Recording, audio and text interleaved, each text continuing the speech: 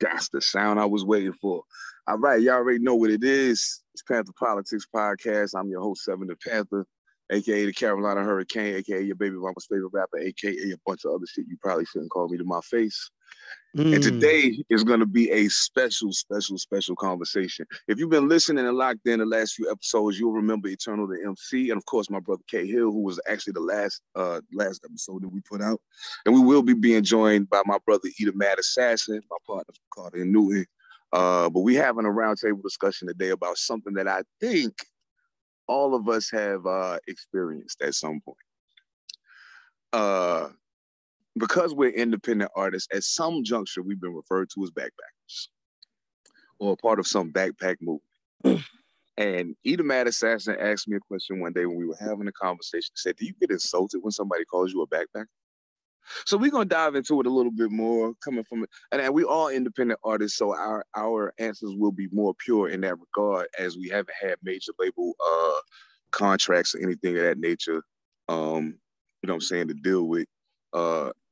So we can answer that question from the standpoint of people who actually get that label placed upon them from time to time. So we'll go around the room real quick. I see my brother Hands of Stone is officially in the building. What's going on, E? His audio. Can you hear me? Yeah, no doubt. I was about to say his audio might not connect. Yeah, that's what's up. Okay. Good to have you on, brother. Man, you put 1 million passwords on this shit. I was hoping I could just link the fuck in. I'm like, what the fuck? I'm gonna dial 40 numbers and 15 hey, man. And shit. You know what I do when I ain't rapping, man? I be having to be secure with my shit. I forgot about that. I'm like, hold on, man. What the fuck? You know what I mean? What's good, though? Everything's everything, man. So I'm going to just go around the room real quick. Eternal, you was the first one. Know how you doing today, brother? Everything good? Yeah, I'm good, bro. Happy to be here, man. Talking hip-hop with some MCs, you know what I mean? Some true MCs. No doubt. I wanted to make sure there wasn't no scrubs involved in this conversation. So, you know, I make sure I got some killers that I know. Brother Hill, Kay, what are you doing today, man? Everything good? Yeah, I'm good, man. Let's get it. Let's get this popping, man, because I definitely want to dive deep into this one. Oh, no doubt. No pun to Eternal. You know what I'm saying? Oh, it dive deep, no doubt. Hey, that's hey. It works. It works. That shit is fire. Hell yeah. Oh man, of course, Mr. Hands of Stone. Everything going good out there in sunny California, my brother? Yeah, man, down here on this train. I'm about to go to this block party real quick. I'm late as fuck, but you know, it is what it is. You know what I'm saying? Hey, being fashionably late is an MC trademark, brother. You already know.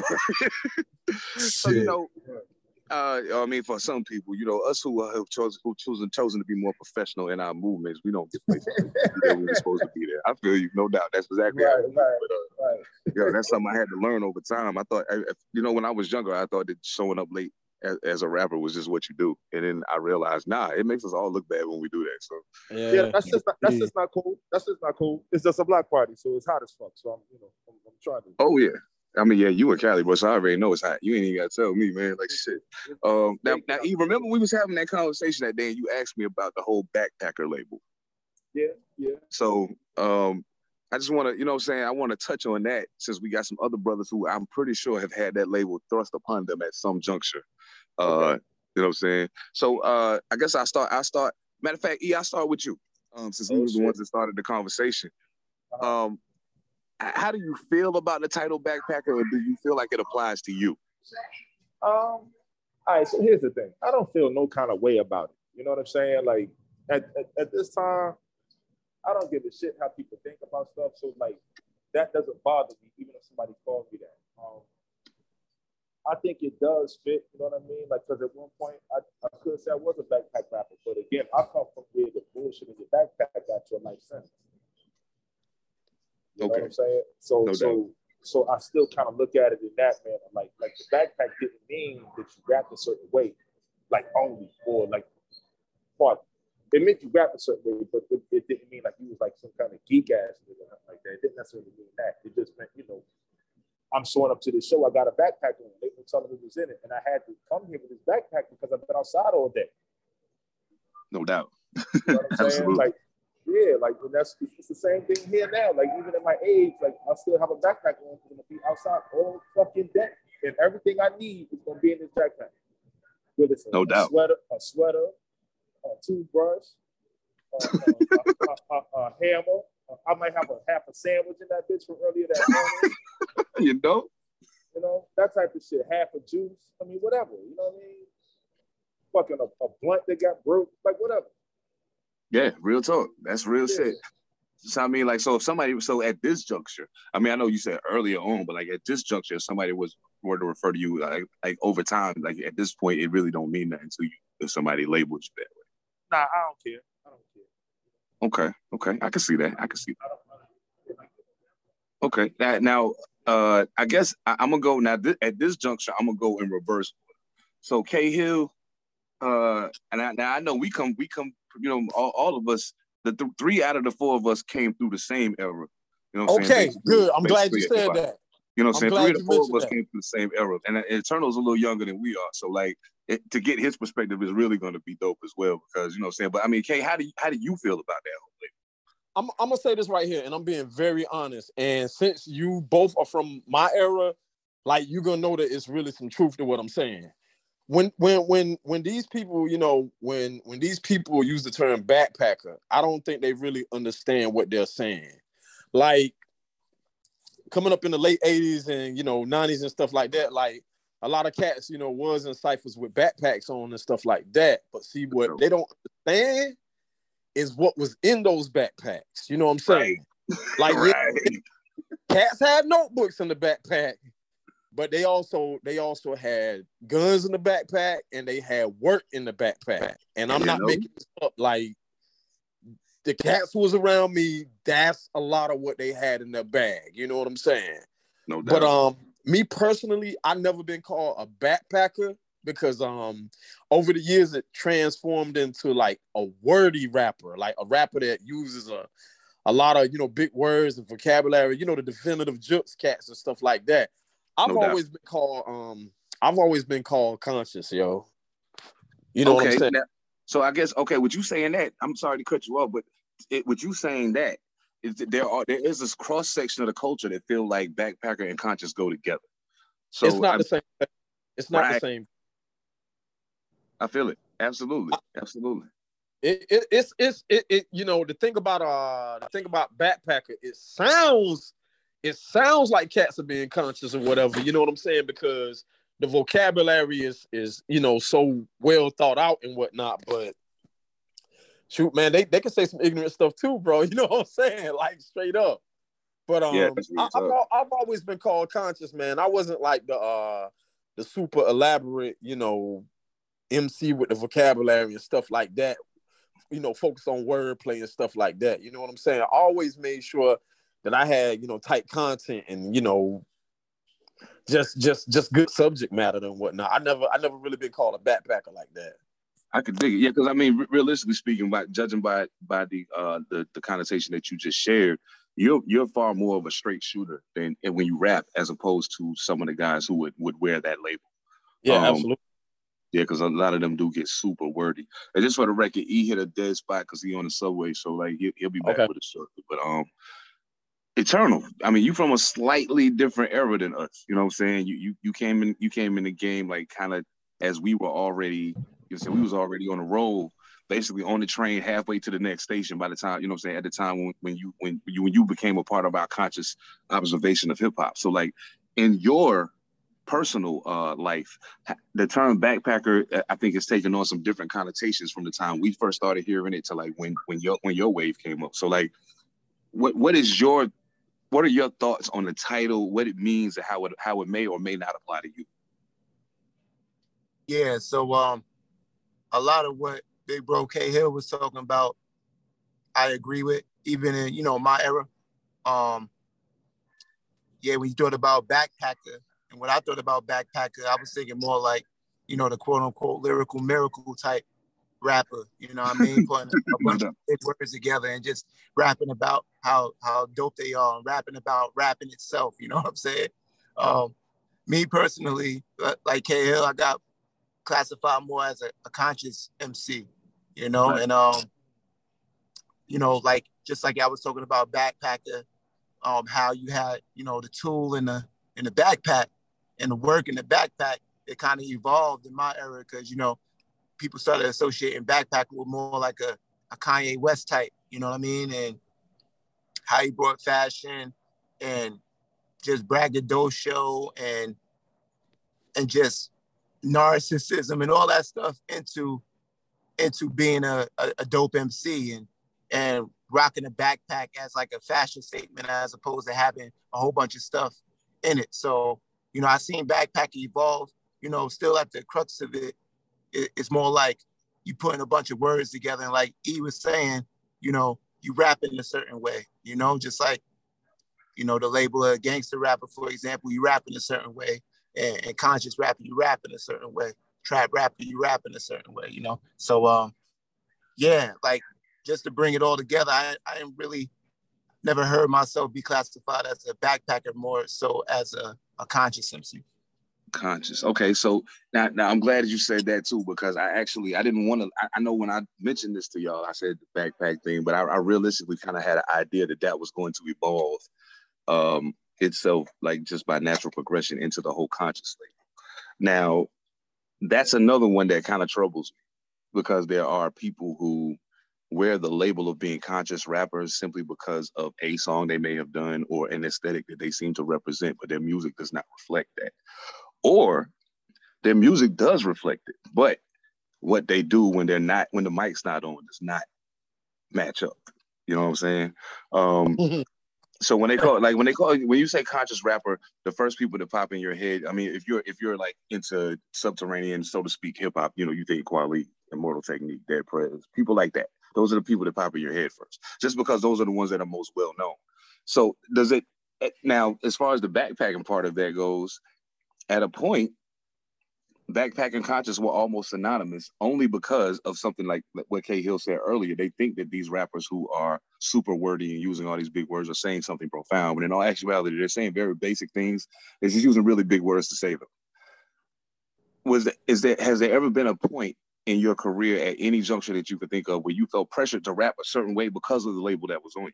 Like, especially with them calling you a conscious rapper, do you feel any pressure to say, well, damn, I can't just do this bullshit record because they think I'm a conscious rapper, so I have to do this? Has that ever been an issue? I guess Eternal, we'll start with you. Has that ever been an issue for you? You know, early in my career, you know, I've been put at a crossroads where it's like, hey, rap like this to get hot, or be yourself. You know what I mean? I chose the path of being myself. So, you know, me rapping the way I'm rapping, and you put the label on me as conscious, it's like, oh, all right, well, I'm just rapping the way I rap. You know what I'm saying? So I never really felt a pressure in that way. You know, for me to rap a particular way, it's like, okay, you may expect this from me, but if I do a song like this, it's still going to be authentically me. Like we was talking about on the last interview. Appreciate that, by the way. Oh, yeah, no, so I never really felt the pressure personally, but I can see how, you know, if you allow yourself to get you know, put in that box, then yeah, you're going to feel that pressure. But, you know, every artist hates a box. Any true artist, in my opinion, hates a box, hates to be labeled as this or that, you know? So right. I made a point just to rap, how I feel. And most of the time it's coming out quote unquote conscious.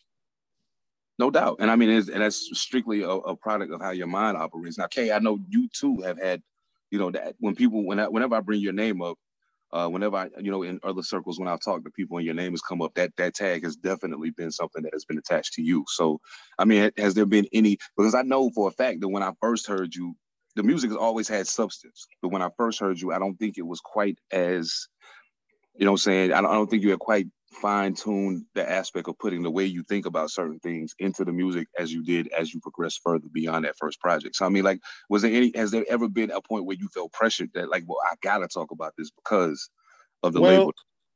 Okay, I'm glad you brought that up too, because wow, okay. So the first record that I ever did that got picked up by a label was called The Instigator. I did the record, man. I was just like on some BS, man, just rhyming about absolutely nothing. You know what I'm saying? You know, I had metaphors, all that crazy stuff, rhyming about nothing. That record did a lot for me, bro. Like, it broke me in the college radio, had me, you know, doing interviews everywhere, doing like 5,000 drops for DJs. Like, that's the record that, like, you know, that got me out there. You know what I'm saying? When I made my own records myself, I did the conscious records, but the labels, you know, any label deal that I had did not want those conscious records. They wanted the records where I was just rhyming. You wanted the instigator all over again, yeah. Like rhyming aimless, bro. Like straight up and down, you know, long as I had like some dope punchlines and, you know, a clever hook, something like that, you know, I could get the indie deal. But if I came in there with some substance, you know, talking about, you know, Black life matters, not Black lives matters, but, you know, matters as a Black person or whatever, you know what I'm saying? No doubt. They didn't gravitate towards those records. I'm not gonna call it pressure, but I seen where I had to make a clear divide on, you know, the material that I submitted for whatever situation. And I enjoy both. It's not like that I'm selling out, you know. I enjoy just rhyming because to me, you know, you're sparring. You know what I'm saying? You're sparring, right. You're getting your weight up and whatnot, and, you know, why not make a little money off of it or whatever? But my heart is really, you know, just talking about, you know, talking about what's going on, you know, talking about stuff that people can really like use and you know, build from and whatnot. So yeah, I definitely had to make a clear divide, you know, at different points in my career or whatever. I feel that, man. Yeah, and trust me when I tell you, I feel that in more ways than you can imagine, bro. And yeah, I can definitely imagine. Bro, it's been a wild ride, especially knowing, you know, some of the stuff that we talk about in music, and the subject matter is always something that's kind of heartfelt in different ways, of course. But, you know, people gravitate to that in their own ways. But like you said, it has definitely been a different reception from labels and people of that nature when it comes to that kind of music. Now, you fall into this, but in a totally different kind of way, in a manner of speaking. Out of all of us on here, your music is probably the most street oriented out of everybody. Right. Okay, so I mean, but do you ever feel like that's? I mean, of course, you're cool with being who you are, but you and I have had numerous conversations about music and the creation process and things of that nature. Right. At any point, especially like let's go back to like college when we first met each other. Yeah. At any point between then and like when you finally said, you know what, fuck, I'm just gonna do this because this is what I want to do. Right. Was there ever any pressure? And when I say pressure, I think pressure may not be the word that I need to be using in that context, but it's the best word I can think of at the moment. Was there ever any pressure to lean a certain way just because of the way people perceived you and what it seemed that they wanted to hear from you? Okay, so actually I fell into all of that at one point. So you know, like early on when I first started getting blog coverage, well, I mean, like just web coverage in general, they was actually calling me a conscious artist. I remember we talked about that, yeah, no doubt. Yeah, they was actually calling me a conscious artist, and I was like, I'm like, where the fuck do you even get that from out of what I'm doing? But I understand it though, because at the same time, I could understand it because I didn't necessarily dive into I love being a street nigga rap. You know what I'm saying? It was like I was so busy focusing on the negatives in it that's what they got out of it. So the only time I felt pressure to change was I knew that conscious rappers wouldn't get no burn, like, you know what I'm saying, on major radio platforms. Right. But they always got pushed to the back. So what I tried to do was not necessarily be so critical of the art, because that's what earned me that conscious label. So like that's how I looked at it, if that makes sense. Yeah, that makes perfect sense, actually, because just to throw my own perspective into that, there was a period right around the time when I did Born with This, around the time me and Kate interview. I'll hit you right in a minute. I'm sorry. Oh, no, you good, brother, you good. Around the time when in 2010, I'll say, when I did Born with Less, and K Hill was actually on that album. But one of the best things that happened was I did that album, and I decided to do it in the context of an entire day in my life. And I did different types of records, you know what I'm saying, for every situation. So it was like, okay, how about if I do, you know, in the morning I feel this way, In the middle of the day, I feel like this. Oh, after I finish doing that, we're gonna go get into this. And it's like 2 or 3 songs that match every single mood of the day. You know what I'm saying? And that's why the album was so long. But at the end of it all, what it did was it broke me out of the mode of being called a conscious rapper. And it kind of got people to say, wait, he does more than that. You know what I'm saying? Like he doesn't just talk about the movement and things of that nature. And I consciously had to make a choice not to do that. Because I didn't want to get pigeonholed in the, oh, he's like Dead Prez, oh, he's like Immortal Technique. Those are the names that always came up at a point when people would talk about me. And I didn't want that to be the case because I'm like, I'm not them. I agree with a lot of what they say, and the way I move in my personal life may mirror that, but I don't want to rap about it. Like, not like that.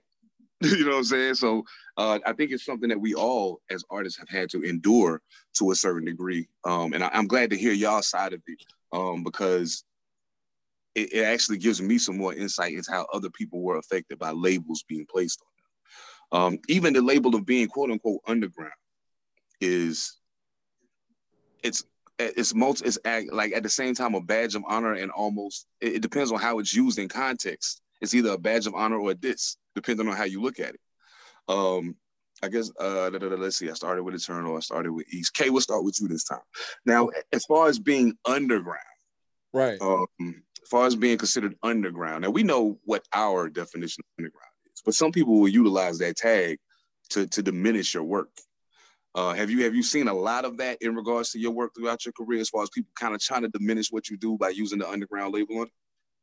I've heard it. I've heard it a lot. But when people talk to me and refer to me as that, they're not using it, from a diminishing standpoint and whatnot. I'm gonna be honest with you, man. If that's what they got to call it, like, I love it, dude. I love it. You never die. You never die, man. You never get played out. People always looking, for what you got coming next and whatnot.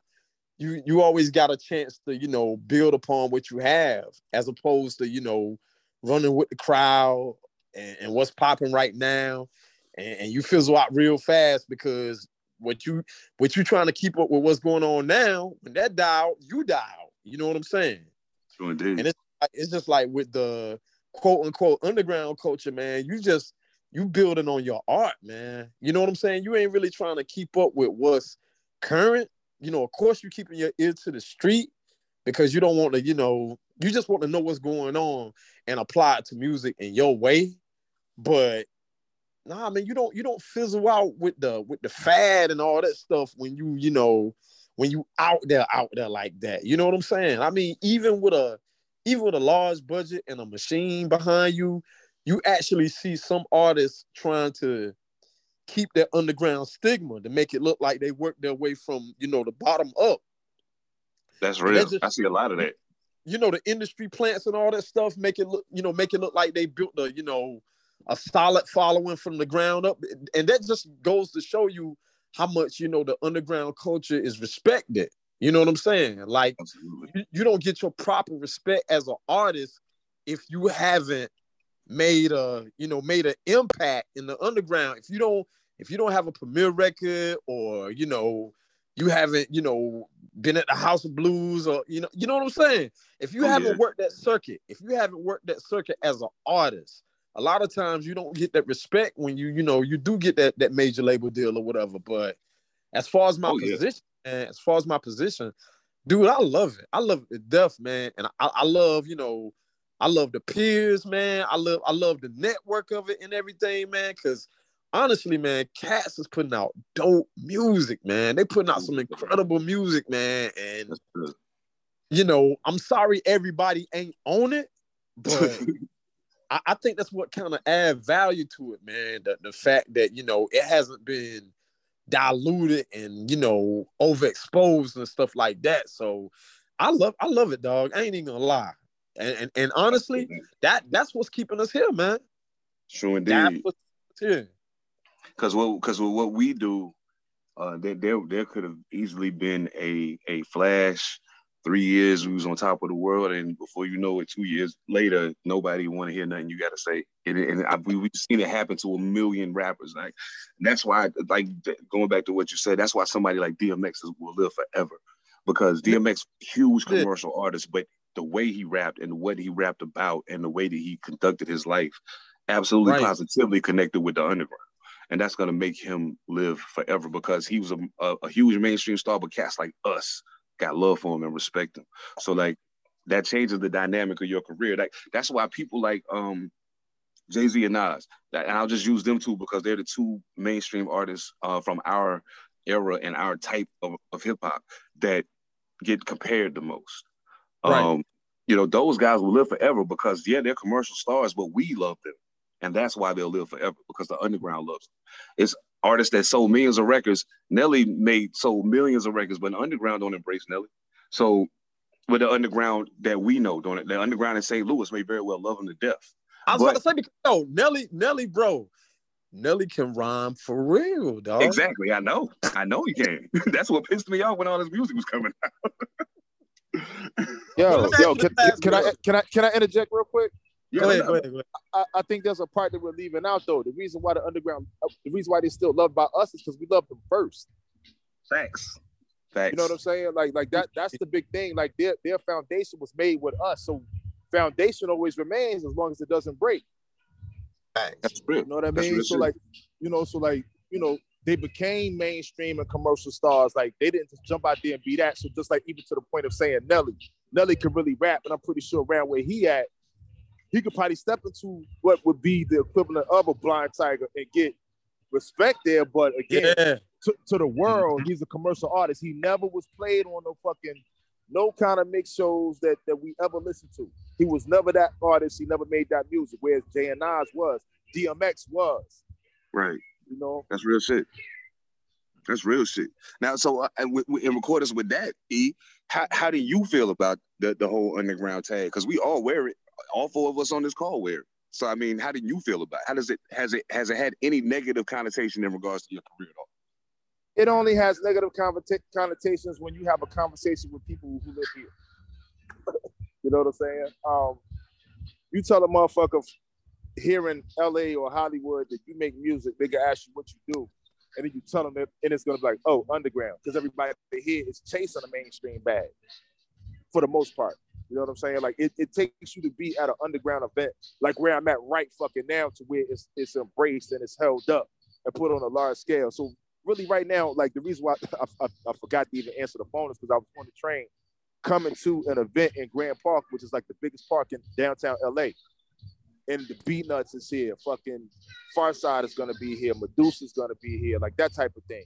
Like this shit is upheld here.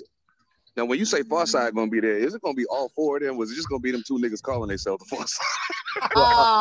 I don't get into all of that. You know what I'm saying? Like it's real shit behind that, so I don't even deal with it. Like whatever they do is what they do. Oh, yeah, no doubt.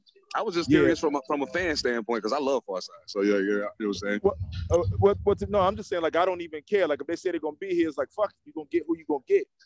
You know what I'm saying? I mean, it's kind of like going to a Wu-Tang show. You already know all 9 of them ain't gonna be there. Yeah. So but let's build off that for a minute, okay? Like, with the Farside, like, I mean, I don't know the dynamics of what they're going through right now, but I know Fat Lip is putting out a whole bunch of music right now. You know what I'm saying? Really is, yeah. And it just goes to show the power of that title Underground. He could do that because he built a strong foundation with his group. Right. So when I seen that, I checked for that. You know what I'm saying? And the point I wanted to make is, a lot of these artists that started out in the underground became commercial and no longer have that commercial appeal. A lot of them came right back to the underground, man, and got it popping. Yeah. You know what I'm saying? Like why do you think Master Ace's career moved the way it moved? Master Ace had a major rate. You know what I'm saying? He put out that rhyming with Biz. He got people's attention. He was part of the Juice Crew. He got people's attention. Then he said, fuck this major label shit. I ain't got to do that. You know what I'm saying? And he's got, realistically speaking, Master Ace got one of the most impressive discographies in the history of rap. Yes, sir. Like, let's just be real about it. He literally does. And nobody expected that from what they considered the 4th best rapper out of the fucking Juice Crew. You know what I'm saying? Right. Yo, Grand Wizard Theodore's on stage scratching. Get the fuck out of here. You serious? Wow. Yes, Grand Wizard Theodore. Bro, that's right now. Crazy. But see, so that's what I mean. Like, I'm sorry for cutting you off, bro. Like the no, you good, man. Like out here in LA, like you have that big divide. You have the divide of the industry, but then you have the divide of the purists. You know, the underground. The purists are all underground. Oh yeah. You know what I mean? So to answer your question, I embrace it. It is what it is. It's who I am. Like I'm not necessarily trying to be. I'm not trying to make music that's chasing a commercial lane. If something I make catches on, fuck it is what it is. You know what I mean? I know what to do when I get there. But other than that, man, I'm doing what I do and I'm trying to be the best at that. So motherfuckers like who do support it, like yo, I always rock with that shit. It's not a thing of like he got big and I fucked with it. I've been fucking with that. Right. And going back to K point, it'll do well for you because you've already cultivated that following in the underground. So you ain't got to worry about nothing. Even if you get a joint to take off and a label sign you to a 1 album deal, you can do that 1 album, make whatever you're gonna make off of that, and you still got a foundation to come back and do a run independent and still get your paper. So yeah, you know what I'm saying? It's all love. Now Eternal, I know as far as you, especially being from Brooklyn, there is a diehard aesthetic for hip hop, for MCing in Brooklyn, New York, like there is nowhere else in the world. I don't know if y'all know that, but it's just something about Brooklyn and the MCs that came from there and the way those people embrace the MCs from Brooklyn. So I know that you're a part of Cypher U. You know what I'm saying? You've had a dope run of projects that you put out yourself. Being an underground artist, and I don't want to. I do want to ask you the same question, but I guess I want to phrase it a little different for you because, you know, I'm pretty sure that all of us on this call, like just from what I'm hearing already, we all embraced the underground tag, and as we rightfully should. Is there ever a point, Eternal, where you feel like, well, maybe that don't necessarily apply to me the way people are applying it to me? You know what I'm saying? If the question don't make sense, I'll rephrase it. But I mean that was the best way I could think to say it at that moment. Well, yeah, I think they don't know. Like, you know, people have, you know, a lot of people have surface knowledge of a lot of concepts. You know, when they think about underground, they might not think you as professional as that mainstream artist, but you better learn from the underground because the underground is teaching everybody how to get the true bags. You know what I mean? And stay true and authentic to yourself. You know, if you listen to the Master P's now and the Yo Gotti's now, you know, even if they made mainstream mass appeal, they telling you stay independent, have the labels come. You know what I mean? Get your money, be desirable. You know what I mean? Do your art and stay true to your fan base. And that's what the underground been doing since the conception. You know what I'm saying? Since you know hip hop was created, you know, it's been underground. You know what I'm saying? So, like Cahill, like ethemadassassin, I wear it as a badge of honor. You know what I mean? And I'm like, yo, you don't need to know how I give it up. Just know that people, you know, in the Netherlands and people, you know, in Belgium and Croatia, they bump it Eternity MC. And I'm able to feed myself and feed my family off of that. I'm good with that and stay true to myself. I'm great with that. You know what I mean? And, you know, underground is the closest. It's the closest to the core. You know what I'm saying? It's the closest to the core. I don't know if I answered the question the way you was looking for it, but, you know, that's my answer right there. I love it. And I want to shout out, of course, Cesar Comanche really gave me that working knowledge of what it means to, like, be a professional artist in the underground, you know, because I had it twisted. I'm gonna tell you straight up, I had it twisted, man. We was on tour and, you know, I'm like, yo, let's go hit the where the restaurants at. He's like, yo, you better secure the bag. I'm like, talking about? He's like, all right. Hey, play around if you want to. You gonna go home broke. All right. I'm leaving with all this bread I came for. You can buy it, you know, them dollars gonna add up. We gotta pay for this hotel. You know what I'm saying? You pay for your merch when you came out. You got to pay for gas. You better, you know, get your accountant right. So yeah, it's necessary. Yeah. True work. And that's something.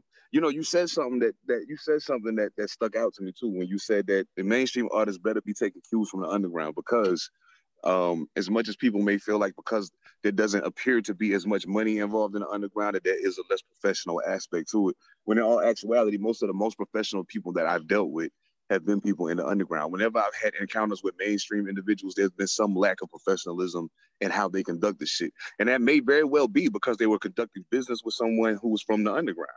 You know what I'm saying? And so at the end of the day, the politics didn't match up. I'm gonna tell y'all something. I'm gonna tell y'all a funny story real quick. So there was a juncture where I was, I was chasing, because there was a point where all of us wanted to be signed to somebody. You know what I'm saying? And in my mind at the time, I was like, I don't really, as much as I love Nas, I don't want to sign with Columbia. That just doesn't sound cool. You know what I'm saying? But signing with Bad Boy sounds really cool. And that's because at that juncture, I had no understanding of the inner workings of the business or what was right or wrong about how Bad Boy was operating.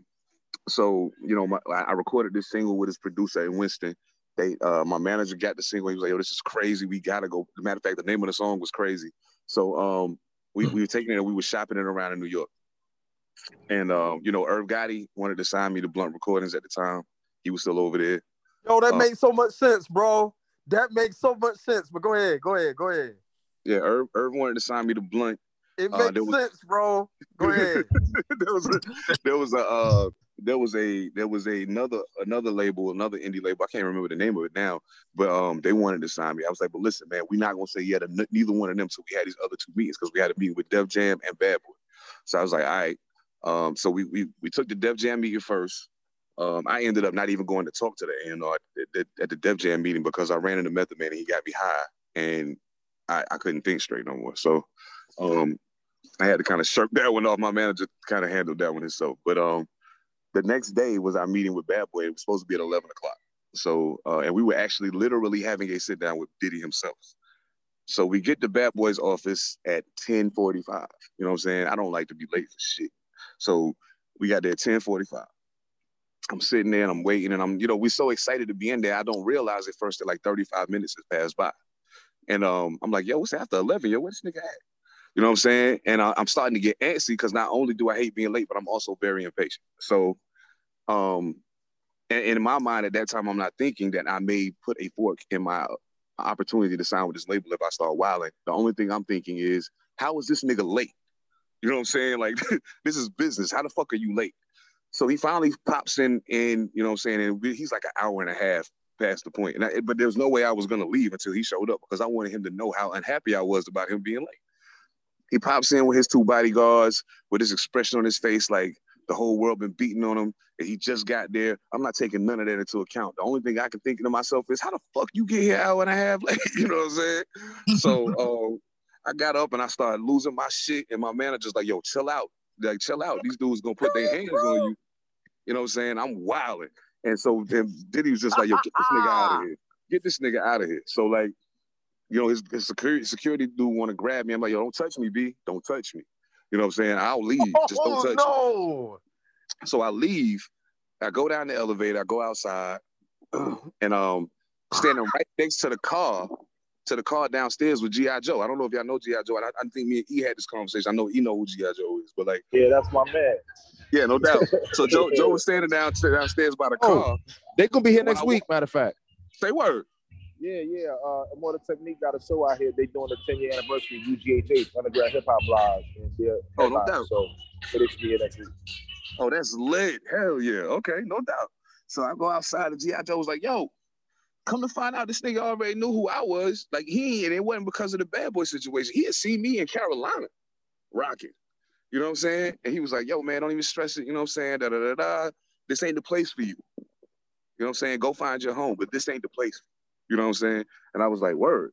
So, but yeah, that was a crazy situation, man. So like I told Eternal, like one day I'm gonna tell my hip hop story and niggas is gonna be like, what the fuck? Like, hold on. So you kirked out on Diddy. Yeah. I burned a whole lot of bridges. If I ever wanted to be a mainstream artist, I burnt a whole lot of bridges because my God, man. Bro. Like that story I was telling you earlier, Eternal, about the whole Bleak thing. That basically kept me from getting signed to Rockefeller. And then my blow up with Diddy blew up the Bad Boy situation. I went to jail, so I couldn't sign. I was going to sign with Run Riders. I ended up going to jail. It was a lot of crazy stuff. We ain't here to talk about me. No, man, write that book, dog. Bro, audio book. I'm getting mad. A lot of crazy shit happened, man. Yo, man, it's been wild. Yo, it's been super wild. Right now, bro, you got me rolling. Like, really, like. Yo, that Irv Gotti joint, though, that made so much sense, bro. I wish I would have took that deal when it was on the table. Yo, let me tell you something. To this day, I hate that. Yo, dude, it just makes so much sense, man. Because the crazy part, man, yo, dude, do not take this the wrong way, bro. Man, when I heard those old Cash Money records, I said, damn, bro, Ja kind of remind me of Seven, man. You know what I'm saying? Like, I kept that in. Rapping I kept that to myself, though. I was like, yo, like old Ja, not singing Ja. I'm talking about when Ja was rapping his ass off, yo. Ja was rapping when he was with Cash Money Click, yeah. Yes, man. Like, yo, that nigga was crazy, bro. I said, yo, he reminds me of Seven, man. Like, I don't know why, bro. I don't know if anybody else can hear it, but he reminds me of Seven so much, man.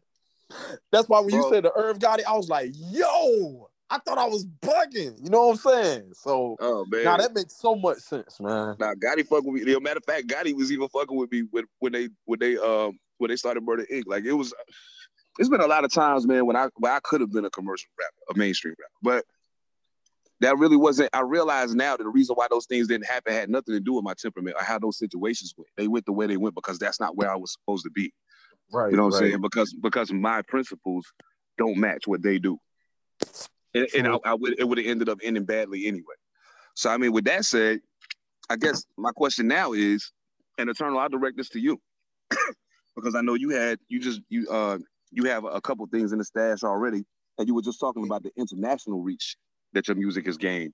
So with that being the case, do you feel like because you're independent or because you're underground, so to speak, no, I'll say because you're independent and underground, not so to speak, that's exactly what the fuck we are.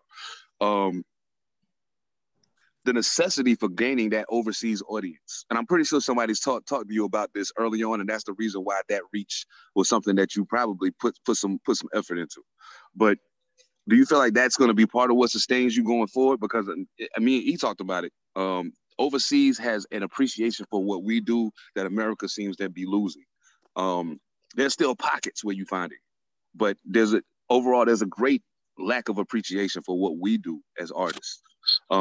Was that part of the vision when you started, making that reach out there, or was it just kind of something that grew organically and you kind of just grabbed it by the horns and ran with it? I think, I would say it's organic, just the type of person I am. I feel like I got a gift to just, build with people from all walks of life. I think it translates to my music. I think, my audience found me, you know what I mean? And it happens to be, overseas more than it's here, and I'm cool with that. You know what I'm saying? Like, I don't feel it's necessary for me musically to just focus over there solely, because my focus and, leaving a legacy in hip hop culture is just not based on music. You know what I mean? That's a major part of what Cypher U is all about for me, and it's like, of course I want to be like, I wanted to be like a major hip hop star and everything like that. Everybody got, hoop dreams, so to speak, you know what I'm saying? Like rap star dreams of, this big lifestyle in the industry. But, what I'm doing now, I love it. You know what I'm saying? And I feel like it gives me the best opportunity to be my authentic self. You know what I'm saying? Just like, kind of like comparing what you was talking about, like, you had those opportunities and, just the way everything was going, you knew it wasn't going to work for you because, you wasn't going to be able to be Seven, you know what I mean? So, yeah, like, that's really, just to sum it all up, I know I'm kind of going on a tangent a little bit, like, nah, feel free, brother. I mean, I went on a roll for a minute with that story. Go ahead. You're right. It's beautiful. And of course, like, I'm going to make sure that my people overseas going to know that I'm putting music out. Like, I'd be a fool not to let them know, you know what I'm saying? But, like I want my legacy in hip hop culture to be more than music. So I'm just focusing on different, facets, hip hop education, being a part of the community. Basically, following the teachings of the Blastmaster, you know what I mean? Following the teachings of K Hill, my big bro, you know what I'm saying? following what you're talking about, what you're teaching me, following E's moves, you know what I mean? And, you know, like one thing I get just being in my hip hop scene is that they be like, yo, E, you know about everything. I'm like, yeah, I might not say a lot, but I've been too with everybody's moves, you know what I'm saying? Because I want to learn, I want to support, you know what I'm saying? That's just who I am as an artist and a person. So Indeed. I don't know how I did, but I just know that music is a part of what I'm trying to do here. And I'm gonna make sure that I put it over there. But like music is not the sole thing. No doubt. Absolutely. And I'm glad we got an opportunity to touch on that when we did our one-on-one interview, because I think that the aspect is missing, especially from underground artists. Okay, this is something I noticed, and I want to know if y'all kind of have seen the same thing. It's not super pervasive at the moment. However, there are a lot of underground acts who move like mainstream artists, and they create. I'm gonna say they create. They burn, not necessarily burn bridges, but they create divisions in places where they shouldn't exist. And I think that takes away from the educational aspect of the next generation of artists being able to see us do what we do and what we have to endure. You know what I'm saying? Being able to share that story outside of just rapping. I've noticed that things are a little different in the underground these days. They're a little different than they were. Of course, by virtue of the fact that the culture itself has evolved, it has to be different. However, there was a camaraderie, I feel like, that existed when we were coming through the pipeline to a degree. Now, there's always been competition, but there was still a camaraderie that existed that doesn't exactly exist now in that same way. I don't know. Am I the only one seeing it, or is it like something that you're kind of noticing as you move around? Camaraderie. Go ahead. Okay. Yo, no, just be like, what are you saying, Seven? Be more direct. Go ahead and shoot, bro. Okay. So I guess I'm asking the other side of that. Camaraderie amongst who? Okay, yeah, that's the thing. Okay, I think that would help me clear up. I can cover both of those, and I think that me answering your question, E, will give you what you're asking for. Okay. So I think the camaraderie, so to speak. Okay, bang. And when I say camaraderie, I simply mean it would never have been a thing for K Hill to call Seven the Panther and say, "Hey, I've never done a show in your city. I see you working. What's good? Oh shit, there's nothing, bro. I'll bring you out. When can you come? This what we got on the schedule. When can you come? You know what I'm saying? At this juncture, it seems like until people reach a certain point, there isn't a whole lot of that. You know what? I know you don't move as many units as me. You don't get as many streams as me. You don't have as many followers as me. But I really think that you're talented.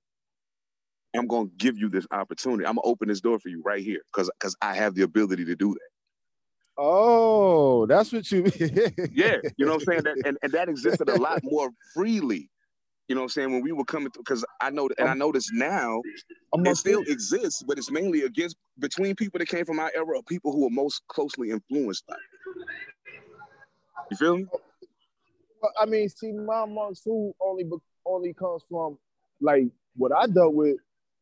I don't think I ever seen camaraderie. Okay. You know what I'm saying? Like through the channels I came up with. Like, okay, well, I'll put it like this. You'll see camaraderie, but it be cliques. It be camaraderie within the clique itself. Like, I didn't see a bunch of cliques fucking with other cliques. What I did see was motherfuckers might speak to you, but motherfuckers ain't fucking with you if you ain't even from the same town. Like, for instance, like in my mind, like I don't understand, and I never understood why the Raleigh hip hop factor didn't fuck with the Greensboro hip hop factor early. Yeah, that's real. I did wonder about that. I never understood that. You know what I mean? Like, on the outside looking in, or whatever situation, like you can see what looks like camaraderie, but where you saying like, yo, I should be able to hit somebody up and make a business move, I never saw that. I never saw that. Okay. You know what I'm saying? Now, in response to what you just said, the reason why I think what we're saying is the same thing and different at the same time is because in my mind, If K Hill called me and say he want to get on a show, and I know that I'm promoting shows in my city regularly, and me putting him on the bill, to me that ain't. I can see why you say it's a business move, and essentially, if I pay him to come do it, it's definitely a business move. Or if he comes there and sells shit and make money, it's definitely a business move. But yeah. You know, for me, it's just a lookout. You know what I'm saying? I mean, even if they don't like you, okay, I still like you. Cool. Right. Well, but even to your point, the business move doesn't necessarily have to be a financial gain. You know what I'm saying? For whomever's involved. You know what I'm saying? But even still, like the fact that you did it out of the love of just like, hey, we'll just come down.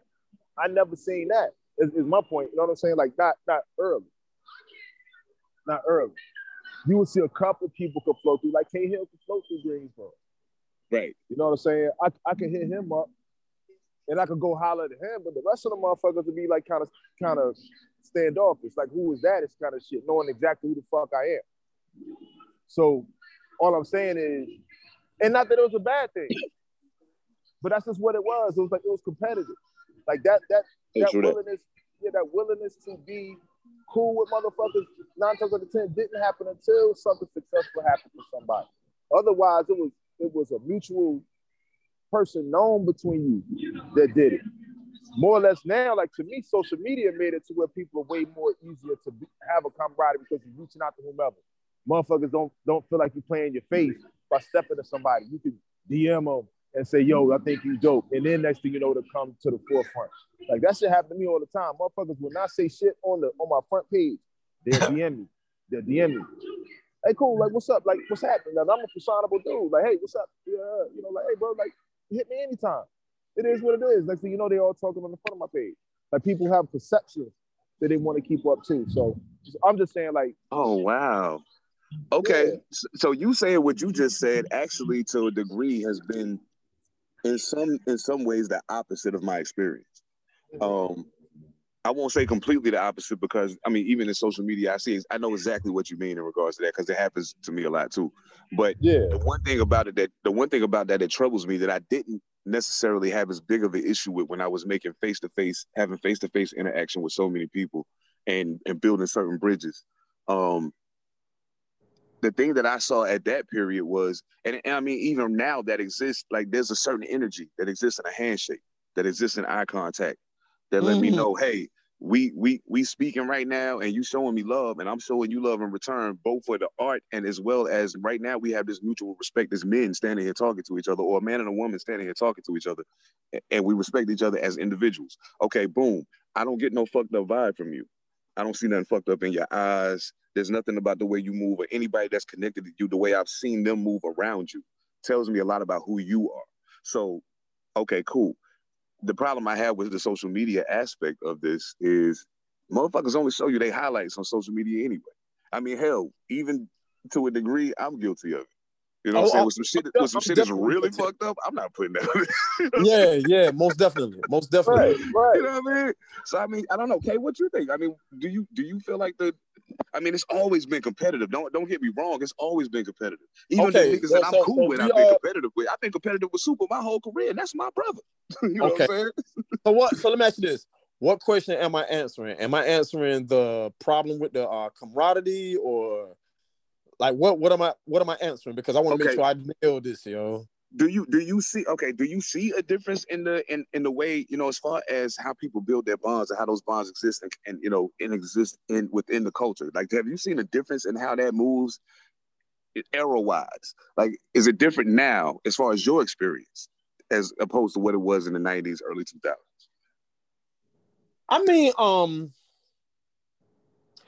I'll say this right here, man. I'll say this. When I was coming up, man, and I hate to keep going to this story, man, but when I was coming up, man, and do you remember the era where if you was a beat maker, you was like a god?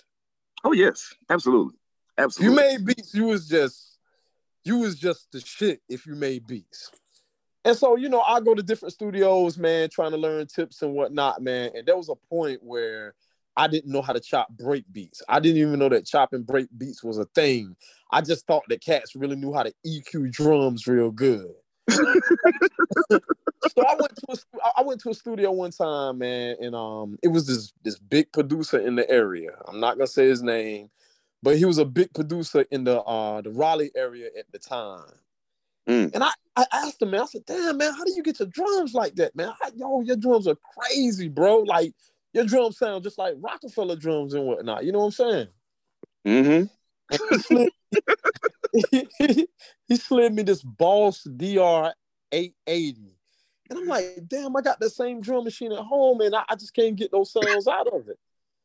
You know what I'm saying? And then, later on, I went to another producer who wasn't as popular, and he showed me how to do it. And after that, I just started turning shit up. You know what I'm saying? No doubt. But at that point, it's like being a producer was like it was a commodity. You know what I'm saying? And a lot of cats were scared to get that knowledge away because they didn't want to, have competition or whatever. You know what I'm saying? That's real shit. But one thing I learned, man, is I learned early, man, that whatever energy you put out, it's gonna come back to you. You know what I'm saying? For sure. Like that's why I've always been open. That's why you could always reach out to me. Eternal could always reach out to me. Me and E done talk, man. He know what's good. Yes, sir. You know yes, sir. Yes, sir. Yes, sir. Yes, so sir. it's like I always kept myself open, because I knew that one day I would need something. That's why to this day, I'm gonna be honest with you, to this day, I can reach out to almost, anybody, man. And if it's a money situation, like it'll be a nice negotiation put in place and everything just because of the energy that I put out. But let me tell you the flip side of that, though. Let me just mention the flip side of that real quick. What I hate, though, bro, is when I give somebody my resources and my energy, and then they come up, they get them a buzz, they start making them a name and whatnot, and then they don't know who the hell you are. No, not even that. They start treating you like competition. You know what I'm saying? So it's like back in the day when they was trying to get with you. Whenever you release music and shit, they all on it. They sharing. They the first to comment. They, you know what I'm saying? Like they on it. But when you put out some shit now, they feel like it's interfering with whatever they have going on, and that ain't even a party. I'm still doing what I've been, doing the whole time. Except for some reason, you look at me as competition now. And that's weak to me, man. You know what I'm saying? Like that's just it doesn't make sense because I'm like, wait a minute, man. I help you. You don't owe me shit, but it's like, damn, I help you. I help you build you a foundation and whatnot. And now you're gonna look at me like I'm, like I'm competition.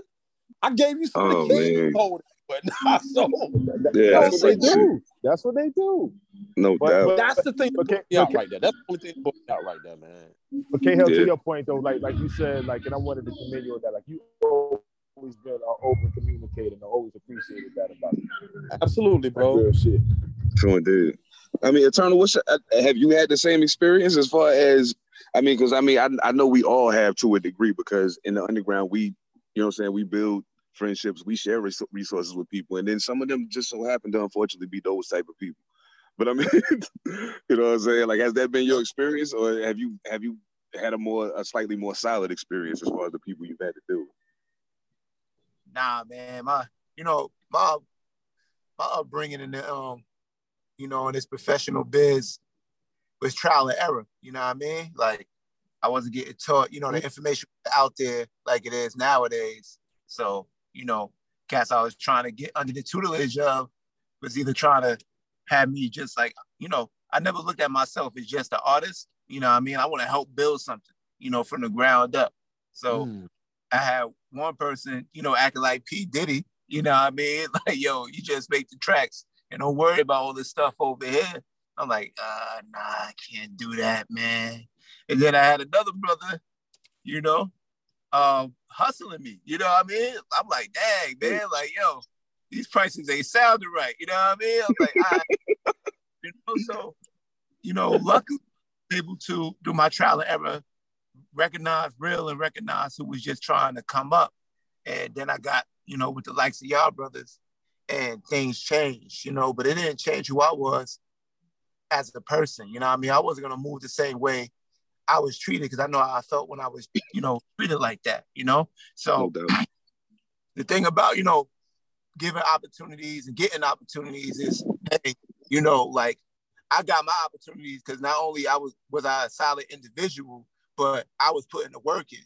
You know what I mean? So, the cats like the E's and the K Hills and the Sevens and the Cesars and the Desans, they're not going to give you an opportunity, you know what I'm saying, just because you they mans. You know what I mean? You got to be their man, so to speak, or you got to at least be making moves on your own out here and not trying to come up off somebody's shoulders, So I look at it way like, yo, you could be my man's, but if I'm not seeing that you actually trying to get at this and trying to go for this for real, and you ain't got your foundation right, you ain't got your pro rights organization stuff together, and I'm telling you, like, yo, this is what you need to get it popping, like this is the starting point, and you're not willing to do that, then nah, you know what I mean? You can be mad all you want.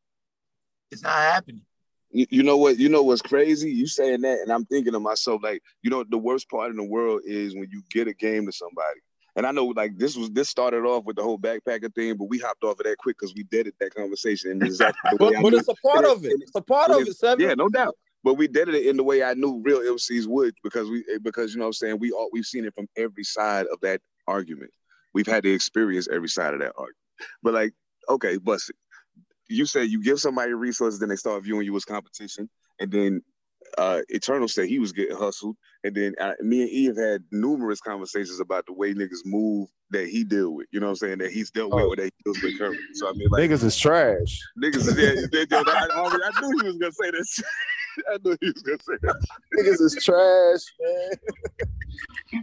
But the worst shit to me is if niggas see how you move, right?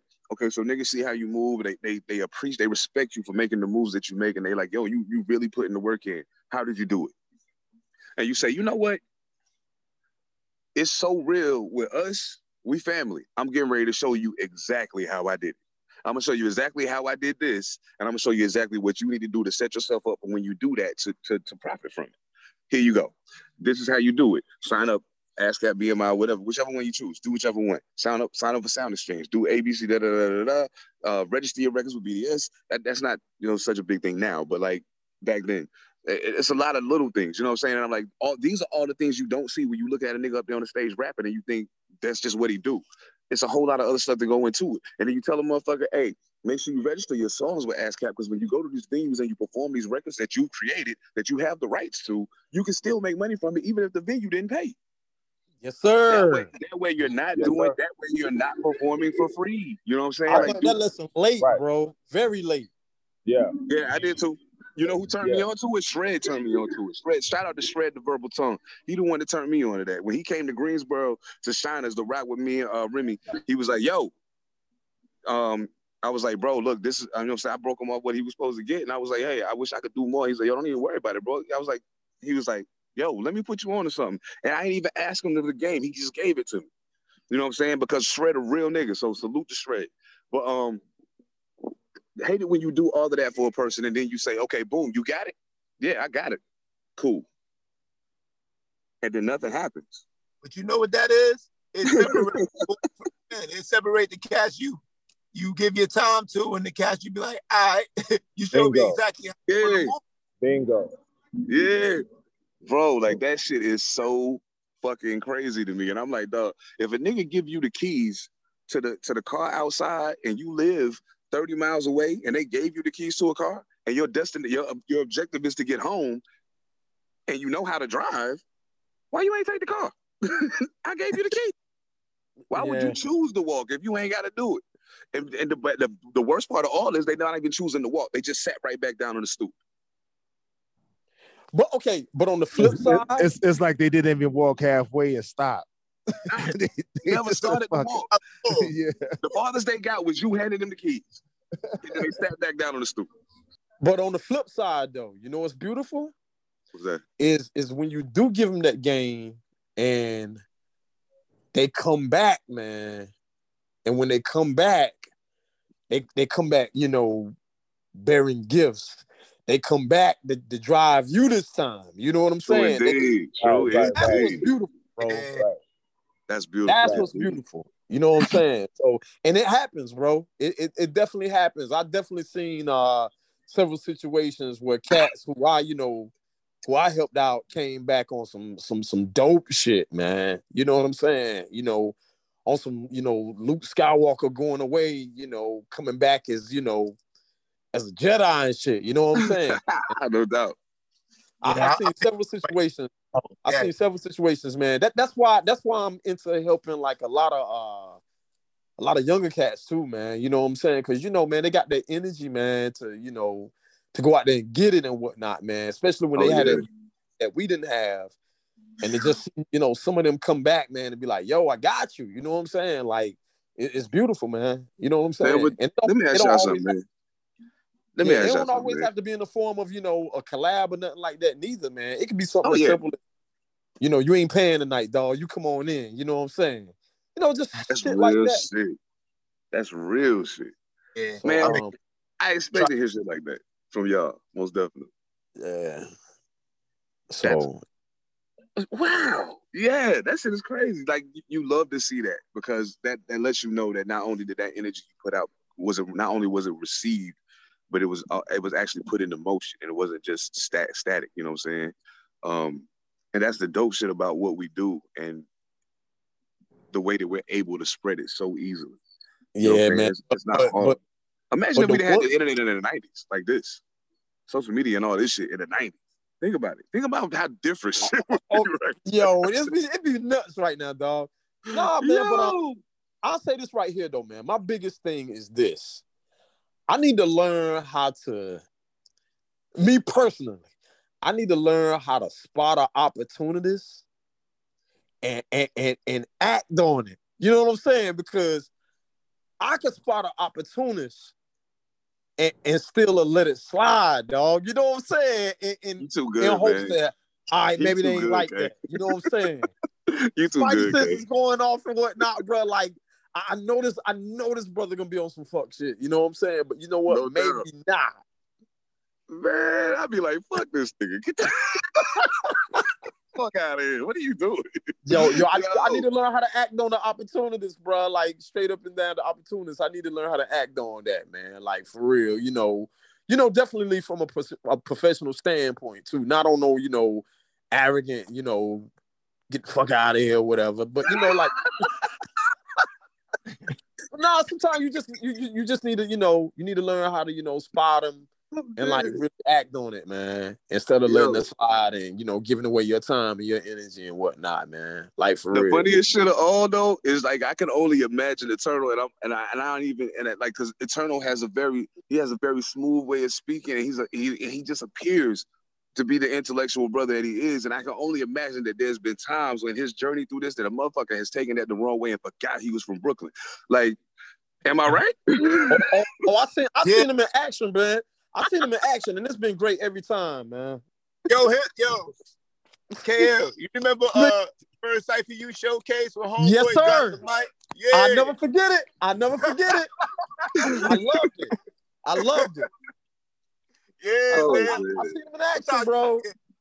You gotta flip the switch, man. Cause presidents when they behind the Oval Office, they giving it up. You know what I mean? Ain't all no doubt. Pancakes and smoothies and whatnot. You know what I'm saying? Like sometimes you gotta talk to them in a language they will understand. Yeah, for sure. Absolutely. Like, yeah, man. Like. Yeah, Hill gonna give it up one too. And you need to do it, big bro, because like there's a lesson that can be learned from that. You can just be like, yo, I see you. Don't ask me. And they'll learn from that. They'll be thinking like, damn, he see me. You know what I mean? Like I'm busted. Oh man, nah, but hey, yo, and K Hill like, got that voice too. K Hill got that voice too. So if he get on your shit, cause you like, do you have any idea like how powerful your voice is, brother? Just like your voice itself.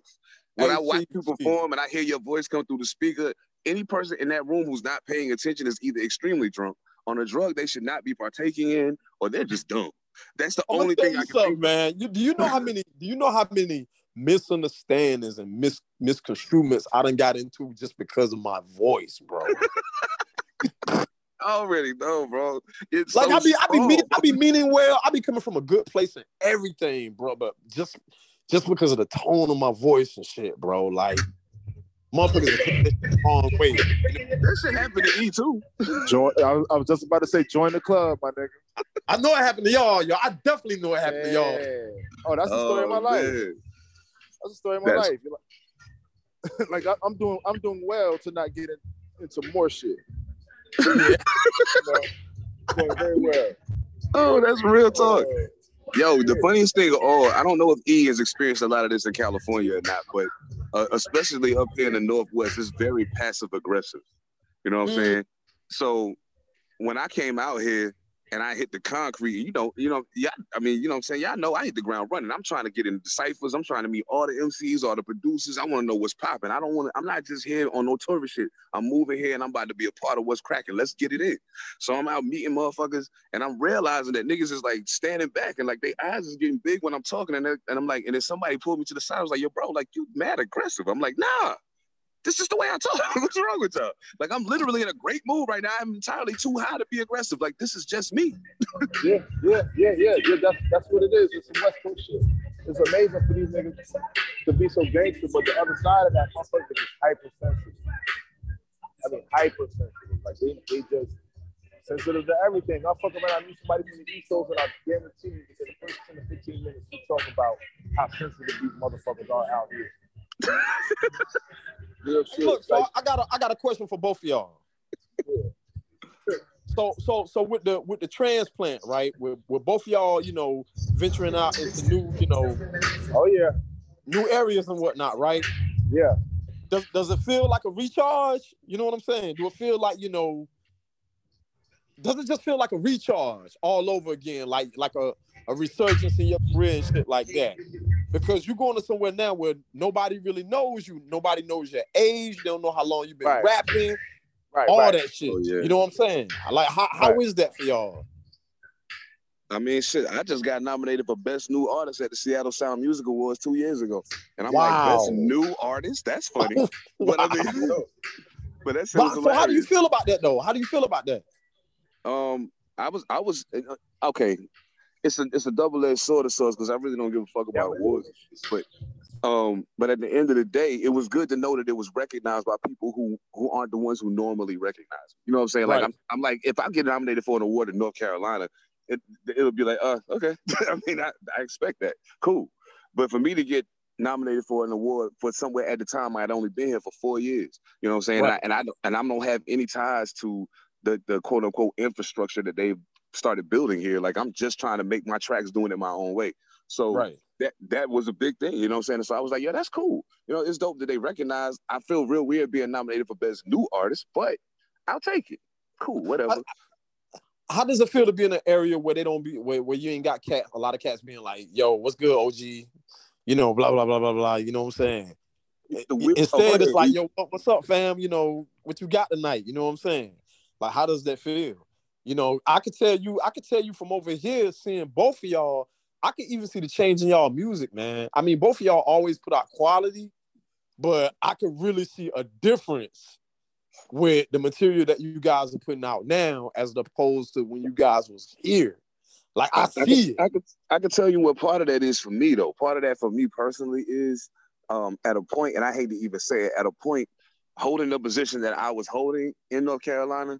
And I ain't saying that like I was like the head nigga or no shit like that. But like, as far as Winston-Salem hip-hop was moving at that point in time, and of course I was doing a lot of shit in Greensboro because that's family. We right next door to each other. So, but as far as that go, like as far as Winston-Salem go, with nobody, if you ask a nigga who that nigga in Winston, AP and 7, it's them.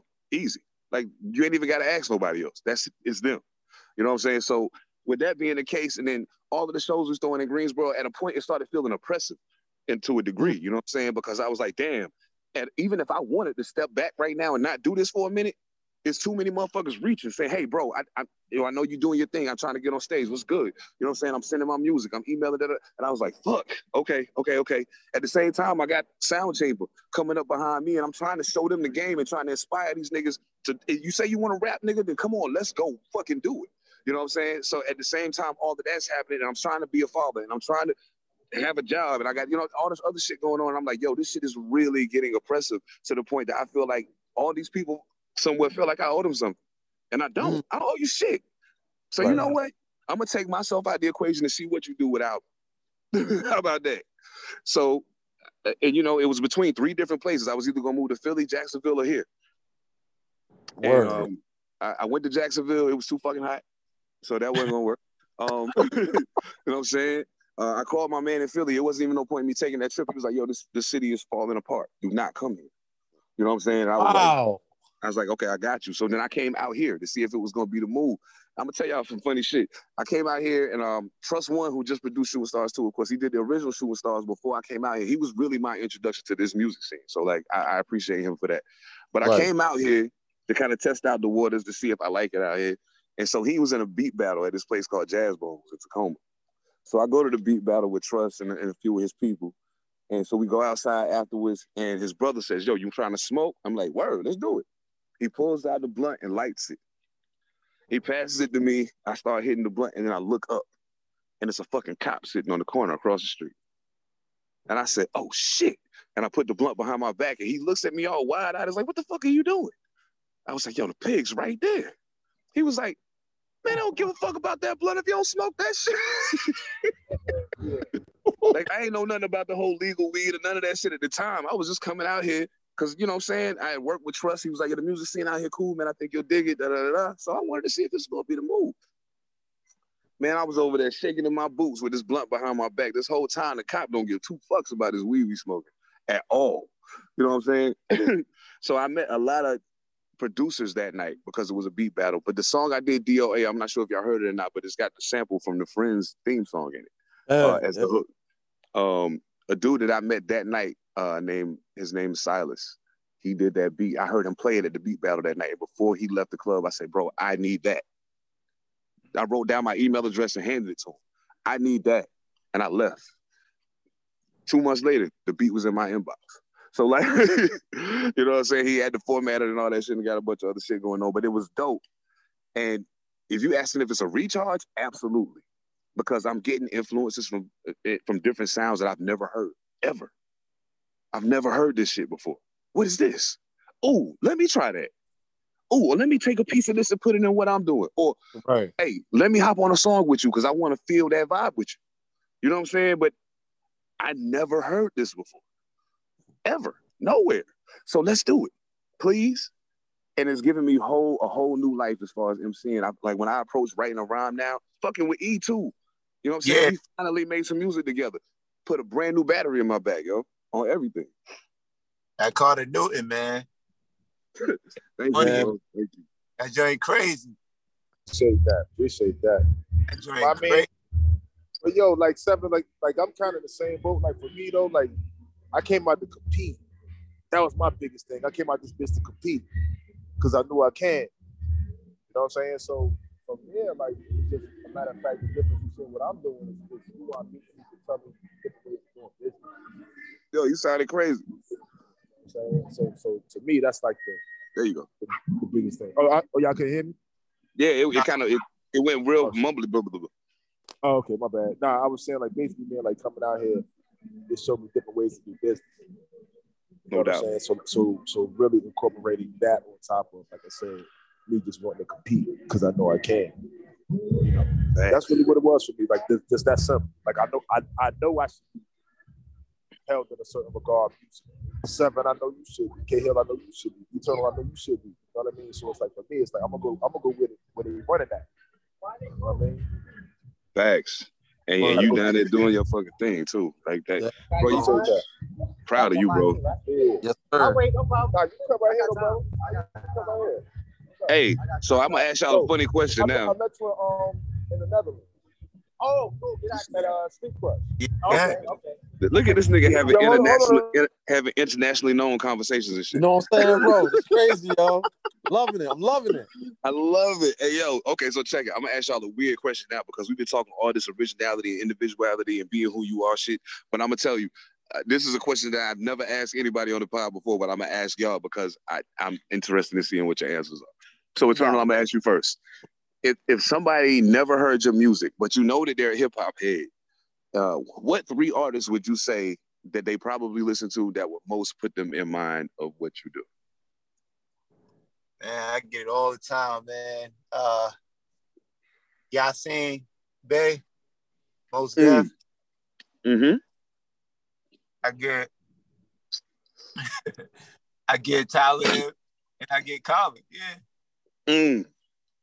And I can see all of those. I can see every one of them. Yeah, I can see every one of those. And strangely enough, I can see all of those, but to me, you're not any of them. You're just you. You know what I'm saying? But I could totally see why somebody who may not be familiar with you or maybe hearing you for the first time, why they would say those people. Absolutely. I can see it. That's dope. That's super dope. Shit. 3 of the greatest MCs that ever walked the planet. Yeah, you can't be mad at that. Nah, I ain't mad at all. You know what I'm saying? Exactly. So K, what about you? Now that I can imagine this was gonna be a little difficult, but you know what? Not really. I get Common, and I never understood that shit to save my life. I get Common, I get Chuck D, I get Nas. Ooh, Chuck D. Ooh, Chuck D, yeah. Yes indeed. I can totally see that. I definitely get that. Now really? I can see the reason why I can see Common is because to me, both of y'all rhyme different. You know what I'm saying? And when I say y'all rhyme different, I don't mean that in a bad way. I mean, y'all, it's moments where y'all rap, like just rap. But it's something that y'all do within the framework of, oh shit, I'm getting a phone call. Hold on. I can't answer this call right now. Sorry, I'm doing something. But yeah, there's something different that y'all do at certain points of the verse where it's just you. It's all you. Right. You know what I'm saying? Right. And I can see that part of it, and also, of course, the subject matter. But yeah, I could totally see Chuck D because the power of your voice is crazy. I love Public Enemy, yo. Oh my God. I was just having a conversation about Public Enemy with a guy that's like, I think he said he was 52 yesterday. We was having a conversation about P. Yeah. Public Enemy, always. I will always love it. Oh man, Chuck D. Yeah, bro. Man. I've gotten that though. I've definitely gotten that. You know, now the Nas one to me is a little strange. The Nas one to me is a little strange, but not necessarily. It's a little strange, but not really. You know what I'm saying? Wow. Okay. I don't think I ever got that from you. I don't think I would have ever said Nas. That wouldn't have been when it came to. I mean, it's certain influences that I definitely take from all of them guys, man. You know what I'm saying? Like I'm a big fan of all of those guys, man. But I came up in the Rakim, Kane, Mo D era, man. Like that's I'm still like I'm kind of still there. You know what I'm saying? You know, as far as the newer guys, you know, Nas, Royce, you know what I'm saying? I love, I love those guys, man. But I'm really like 89 guy, dog. Like that's just I love that era. You know what I'm saying? Who flat top rule 89? Hey, yo, I feel you on that. Hey, what about you? I mean, I know who I think of, but what would you say? He might still be having internationally known MC conversations over there. I don't know. I don't know. That's crazy. That's what cats miss nowadays. You know, no matter how things change, things always remain the same. Like you gotta get out in the streets and network, man. You know what I'm saying? Like the social media is cool, you know what I mean? But it ain't enough, you know? It's not, bro. It's really not. You know what I'm saying? With the way the algorithms work, even with having a ton of quote unquote social media friends or followers, with the way the algorithms work, there's still an innumerable amount of people that you're not touching. You know what I'm saying? So, and that's why it's important to do exactly that. Get out in the street and network with people. I hate to see a motherfucker come to the show, rock, and then just leave. Like you ain't take the opportunity to network with nobody. You ain't take an opportunity to build to build any type of rapport with the people who are going to be the ones that have to support your music. And that to me is just poor. Like that's poor professionalism at its core. Oh yeah. Man, you can preach that one, bro, till you blue in the face. Cats still ain't understand, man. They still ain't gonna understand the power of, of what you just said.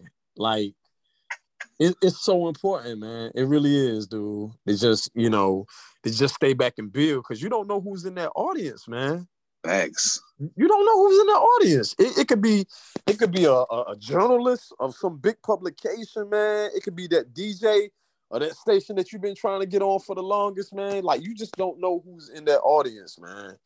Facts. And I that's why I always say, whether it's 200 or 2,000, it don't matter. If it's two people in there and you go in there and give a half-ass performance, you never know. Those two people standing in there could very well be the heads of this independent label that can change the trajectory of your career forever. And you decided to do a half-ass performance because it was two people in there. That's crazy shit to me. Like, I'll never understand that. There was a point in time where if you came to any show that we was at as Fallen Angels, and it wouldn't matter if there was 100 people in there, but 98 of them was at the bar while this guy who's opening the show and they never performed in his life was on stage. Me and AP was right up front, bobbing our heads, rocking. You know what I'm saying? Like, yo, keep going, bro. I understand. Just keep going. You know what I'm saying? Because if we don't take the opportunity as quote unquote elder statesmen in this culture to influence the next generation, to not give up on their dreams, where will that leave the culture in 10 years, 20 years? You know what I'm saying? We're going to be stuck listening to the music that came out right now because we didn't influence that 15-year-old kid that really wanted to rap to keep going. Yeah, I mean, I think we have a responsibility in that way. You know what I'm saying? Now, I asked all of y'all about y'all top fives when I interviewed y'all individually, so we're not going to do that again. Thank you. We're not gonna do that again. But I put out a tweet today, and I'm glad that my bro responded very quickly because he said exactly what I thought he was gonna say. I put out a tweet today and said, at this point in my career, the only battle I'm really interested in seeing is Fontaine and Superstition. And and I'm like, not even a battle as in y'all rap right now and battle each other. Just like, let's play verse for verse throughout their career. Let's see who's better. You know what I'm saying? Because I know that people have their own take on who's who in whatever state the culture may be in. But I don't know what y'all think. I mean, I personally, I know what my take on that is. And then Superstition responded and was like, man, at this point, me and Fonte battling married life and bills. We ain't even think about it. I'm like, yeah, bro, I understand that. We respect everything y'all did for the culture. That's just my hip hop wet dream right there. Literally. Like, I'd love to see that. So I'll say this right here, man. Both of those brothers, man, have said a lot of shit, dog. Like, they both have covered, a lot of ground, man. And that's just not one where I can pick one over the other. Because those brothers, even if they touch the same subject matter, they touched it from a different perspective. You know what I'm saying? And I would have to plead the fifth on that one, man. Seriously, because, man, both of those guys have said a lot, man. I'm such a troublemaker. Yeah, you are, man. Because them guys cool, man. Like, I know. And that was something that I said on the post too. Like, I'm like, I know they homies, and it would be all love if it were to take place. But I mean, and I know we'll probably never see it, but this is just today, this is what I'm thinking about. You know what I'm saying? This is what I'm hearing in my head all day long. Playing Superstition versus Fonte verse. Superstition versus Fonte verse. I definitely understand where you was coming from with it, because it does make sense. Oh yeah. But to pick one over the other, man, like, both of those guys, man, are like they really chiseled the story out. Like, whatever they say, you can see it so vividly, man. Like, for real. Fonte said a line, because I ain't even gonna lie, bro, as an MC, especially with grown man, content, I'm like, I done covered everything. Fuck that. Yo, when he said a line about teaching your son how to tie a tie, I said, well, damn. I missed one. You know what I'm saying? I was just like, I'm like, damn, I didn't get that one right there. I never touched that one right there. Like, that shit is important, man. You know what I'm saying? Like, stuff like that is important. That's why I say, man, you just can't, you don't know which way, you don't know which way to go with that. Those guys have really been open books, and they have really touched a lot on, different subject matters, man. Even when it just came down to, like, barring out, man. Oh yeah. Those guys have some stuff, man, like, for real. So, nah, man, I tip my hat to both of them, bro. Sure indeed. Eternal, you gonna plead the fifth too? I'm pleading the fifth, bro. Hey, what's the question? I'm such a troublemaker. I'm such a troublemaker. You ain't put me out there like that. You ain't put me out there like that, man. Yeah, I mean, you can't go play, Yo, man. Yo, E, you know I'm a troublemaker, right? You know I'm a troublemaker, right? Yeah. Okay, so today, what you asking people, man? So today I tweeted out and I said, at this point, the only battle I'm really interested in is Superstition and Fonte. That's the only thing I want to see. You know what I'm saying? So, but then, Super responded real fast and was like, yo, we ain't even think. I was like, yeah, I understand. I know y'all cool and y'all grown now and it's whatever. But I was like, my hip hop wet dream is to see you two go at it. You know what I'm saying? Because y'all two are the most incredible pins I've ever heard. So, So I mean, what's your take? That K Hill and the Eternal have both already played the fifth. Now this is what I'm gonna say. I'm not necessarily saying who do you think will win, but if we ain't talk about that, then what are we talking about? Okay, who you think will win then? Soup. I think Soup takes that. Thank you. Okay. I think Soup takes that. I think what'll end up separating them is when Soup gets into his patterns and speeds it up. Oh yeah, for sure. Like I think what'll separate them and give Soup the edge is going into techniques. I feel that absolutely, and the funny thing is that was kind of my take too. I was like, I think if it was just a straight up rap battle, Super wins. And it's not to any knock to Fonte's lyricism. I think it's just because it becomes more dynamic because of the way Super raps. So I mean, but at the end of the day, like I said, both of those guys are two of the most remarkable pins I've ever heard, not just from North Carolina, but from anywhere.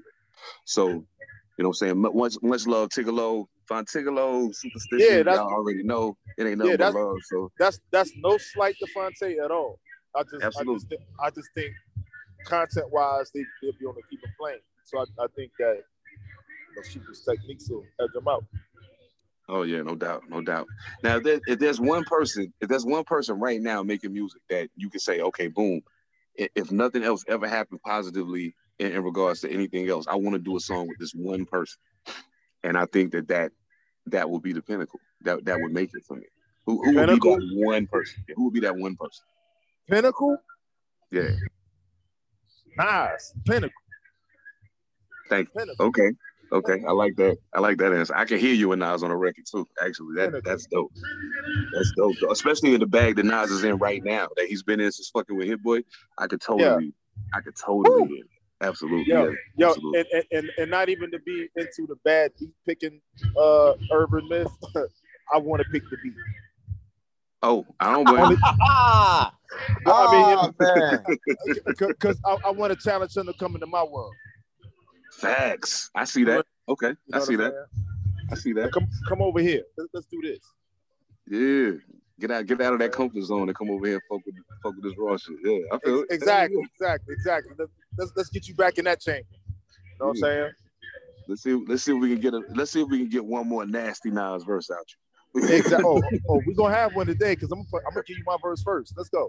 Oh shit! Put the gun to his head. I feel you. That's how I feel these days. Like hey, deal with that. Nas haven't skipped the beat, bro. Nah, B. Not at all. Not one. Son is on a run right now. He is going crazy right now. Like goodness gracious.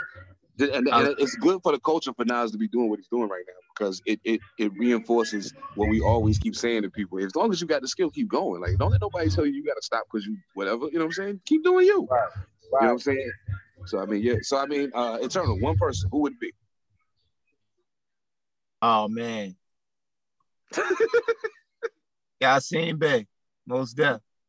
Oh, God, that'll be a monster record. Oh, my God. You got to let K Hill do the beat for that. Oh, my God. I'm with it, man. I'm still trying to get a K Hill beat, man. No, you're not. I'm right here, baby. I got one in the 30 years I know him. So that's on you, baby. That's on you. He ain't lying. It is on me. It's on me. Like me and Kay was talking about doing an EP together like 15 years ago, and then every time I be like, "Yo, you know what? I should holler at Kay." Then I just jump on another highway and take off, and I'll be like, "Oh, I'm gonna have to come back to this." But and that's on me too. I got to admit, it's partially on me, but I'll take 80%. I'll take 80, most definitely. So, okay, what about you? Like, if it was one person, you could either make a beat for, and I see in your situation is a little different. If it was one person you could make a beat for or do a collab with, you know what I'm saying, whether you did the beat or not, who would it be? Like straight up and down, bro. Yeah. Large Professor, and I'm good. I'm done. I'm good. I'm done. Somebody say, that's dope. Bring a large that's pro. Dope. I don't need nothing else, bro. Oh, so, that's dope, man. So if one of y'all get that before me, like rock that shit, bro. You know what I'm saying? But that's all. Hey, that's it to me, bro. I'm gonna make a pledge to you right now. If I ever get in a position where I'm doing a record with Large Professor, you getting a verse on. Hey, bro, you getting a verse on. I pledge that to you right now. Like Absolutely. after that, I'm straight. I'm good. Like I don't need no one else. I don't need nothing else. Like I'm straight, bro. Facts. Hell yeah, I feel that shit. Oh my goodness. But see, me and E answer was the same, so I ain't really feel the need to get into mine. But you know what I'm saying. Now that's like a pinnacle thing. But if it's now on a different note, if it's a current artist, one current artist that you would like to work with, whether it be somebody in the quote unquote underground like us, or somebody with a little more mainstream appeal, whatever the case may be, if there's one person that you could say, hey, me and this motherfucker right here are gonna make some fire. Period. Eternal, I'll start with you this time. Man, Cole, J. Cole. Because I know I can hear that too. I can hear that. He's gonna push my pen and I'm gonna push his. You know what I mean? And we gonna rap. I don't even think I'm the we gonna rap. And we gonna get it. And it's gonna be dope. I can hear that too. Oh my goodness. Eternal and J. Cole? Get out of here. Like that's that's crazy. That's crazy, bro. Oh man. You know what? You actually shocked me with your answer. But yeah, I can see that. Wow. Hell yeah. Okay. Okay, what about you? One current individual. Current. I'm gonna say the kid Corday, yo. Yes. Used to be YBN, but you know, yeah, Corday, man. I think he's really dope, man. I like him a lot. Talented kid, and he's a real student of the game too. If y'all haven't heard it, check out his interview with Nas on the Bridge podcast. Yeah, Bridge podcast is dope. Bridge podcast is very dope. Yeah. Yeah. I like the funny thing. I gotta give a shout out real quick to the Bridge podcast, Joe Budden podcast, Drink Champs, like all of y'all were part of the reason why I even do this shit. You know what I'm saying? Because just seeing that there's a way as an MC that you can still give back to the culture without having to have, you know what I'm saying, the mic on with a beat running and spin balls. You know who podcast is crazy though? For real? Who that? What's my man name that I cannot think of his name right now, bro. The one that used to be knocking rappers out, yo, in battle. Math Hopper. Word up. Salute to Math Hopper. I don't know how I forgot that nigga. Oh my God. Bro. Yo, man. That cat had Rottweiler crying on that podcast, man. I think Math got the best podcast. I say you right. Podcast, dog. Yo, I said, he got the award after that, man. Like he be having cats pouring their heart out. I mean, Mike Geronimo did cry on Drink Champs, but this was a different one right here, man. It was Math pod is so dope. And one of the reasons why it's so dope is because, like you said, he gets people to talk about things that some other podcasters are even afraid to ask about. You know what I'm saying? Yeah. Or even the ones that do ask about it are doing it in a scandalous way, like they trying to dig up some dirt or something. But he's just like, nah, just tell the story. Like, tell your story. Yeah. And I can appreciate it. He knows how to talk to people. Right. You know what I'm saying? Like if you look at the other podcasts, like we talking Drink Champs, it's talking over people, it's a real fucked up world in the same boat, just getting shit out, saying how you say it. Whereas on Matt Hopper's podcast, it's a conversation. Like, it is true barbershop style talk. Except he's guiding it. He's guiding it. Like the difference between his shit and LeBron's shit is LeBron's shit, they're still doing it like they're being polite about it. Nah, they're giving it to you live. Like, no, nigga, this ain't what the fuck it is. It's this nigga. And if you think it ain't this shit, this thing in your mother ain't shit. You know what I mean? Like they get it in like how we used to hearing it. You know what? I think after LeBron retire, if his show still running after he retire, I think the whole mode gonna change. But right now, he don't want to tarnish his you know what I'm saying? Because he be having like they be tipping at real conversations, but then they don't go into. You know what I'm saying? Yeah, I mean, I'm just, just like even to how they interact with each other is different. Is what I mean. You know it's all extra cool and shit. Yeah, it's so laid back. It's like, come on, man. Does anybody have any stand up out of the chair energy in these conversations? Thanks. You know what I mean? Like that's what I mean. So like, Matt, it's a real discussion, and he's asking intelligent questions. Like he's not a dumb brother at all. Yeah, you know, and he know how to ask the question to get the answer out of you, even when you giving it one word. Right, no doubt. Yeah, hell yeah. He know how to pull it out of you without making it feel like you're digging at you. Yo, that's a skill, and that's something that's why I listen to all of them, because to me, interviewing people is still a new thing. You know what I'm saying? You got it though, bro. You got it. You got it though.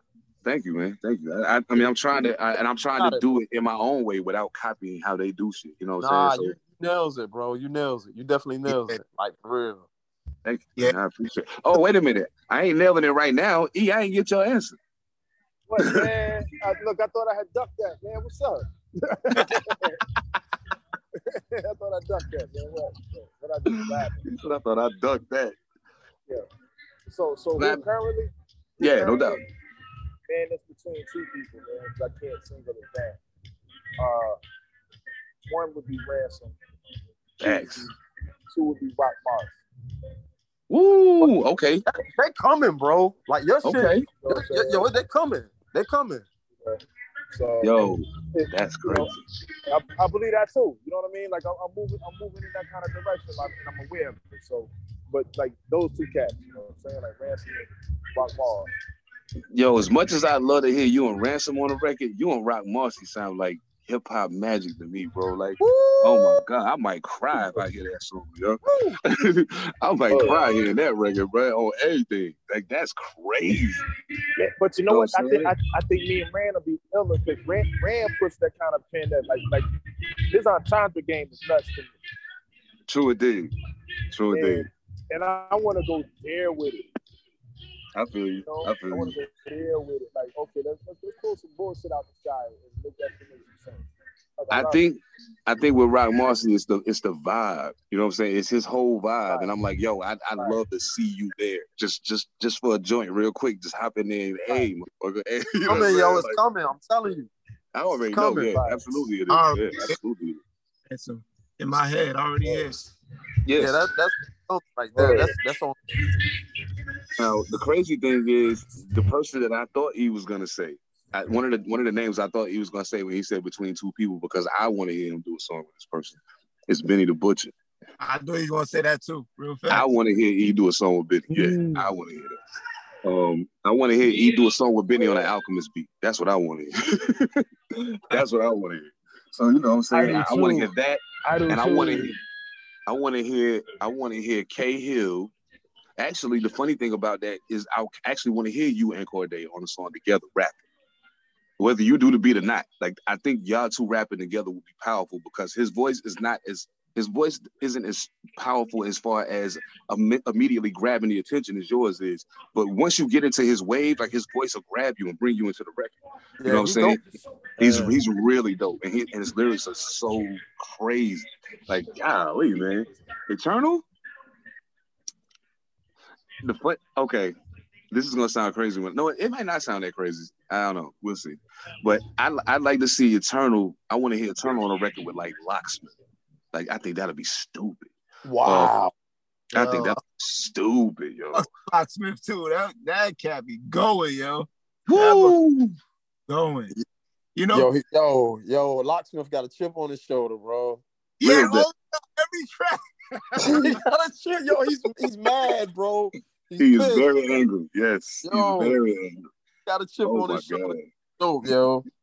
And I think that'll bring something out of Eternal that I only hear like sporadically sometimes, and like because you have such an even keel Like you have emotion. You know how to inflect emotion in your voice, but you have such an even keel that we could tell your personality is one that is pretty, that you're pretty, okay, boom, I'm pretty even keel. You got to work to get me out of my element. But I think his aggressiveness will bring another element out of you. You know what I'm saying? I think, and I think that's dope. That's dope. But I'm gonna be honest, bro.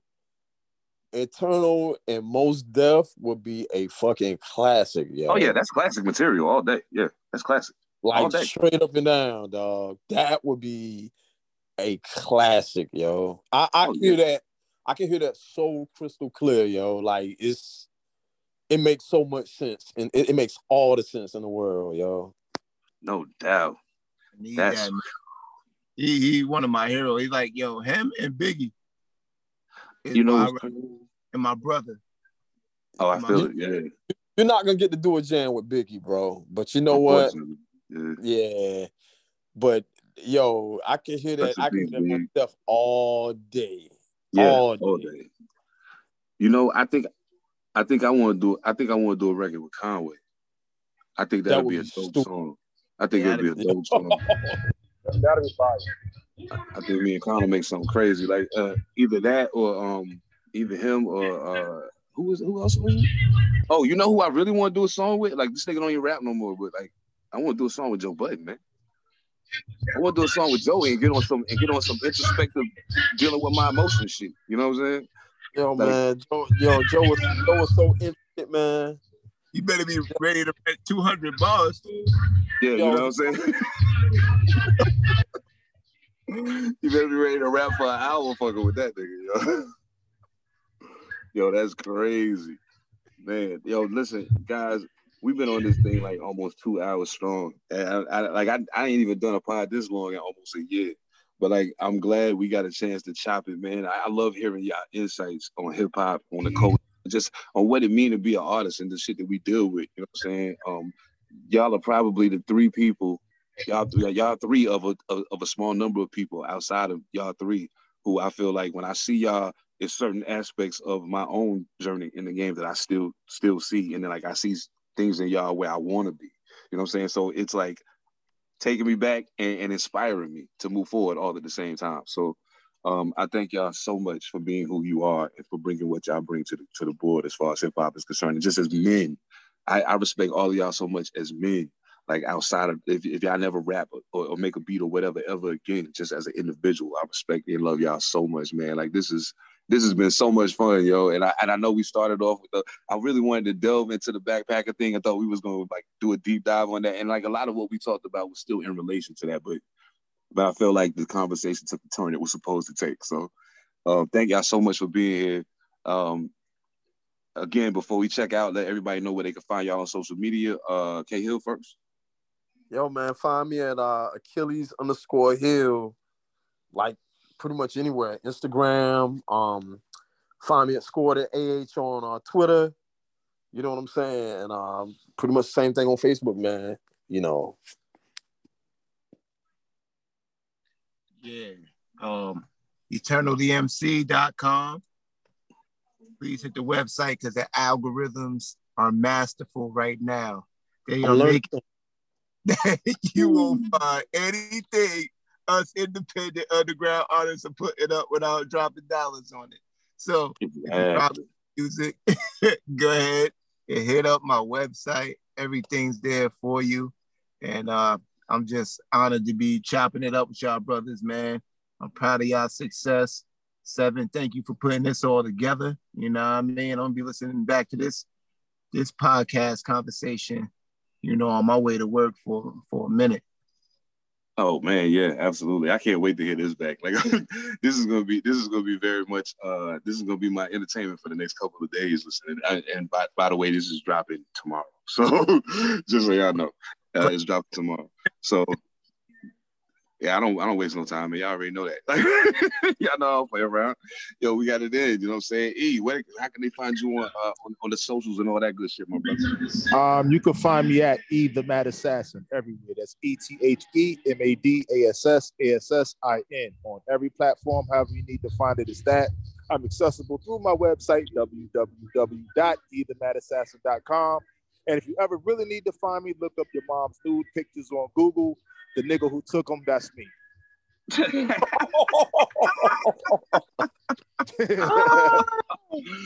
Now y'all see why I love this nigga, yo. Yo, thank y'all so much for being here. Y'all make sure y'all check in with my people. Don't forget Hands of Stone by ethemadassassin out right now. Yes, sir. You know what I'm saying? My Brother's Keeper by Eternal the MC. You know what I'm saying? The latest single is out now. You know what I mean? We out here making moves, man. We out here doing what we do, not only for North Carolina, but for the hip hop culture as a whole. So y'all stay tuned, y'all stay locked in. And Peanut Butter Whiskey, I know we talked about that. It dropped a little bit ago, but it was this year. Y'all make sure y'all stay tuned for everything new coming from K Hill. Again, absolutely. I'm your host, Seven the Panther. This Panther Politics. I catch y'all on the flip side, y'all. One.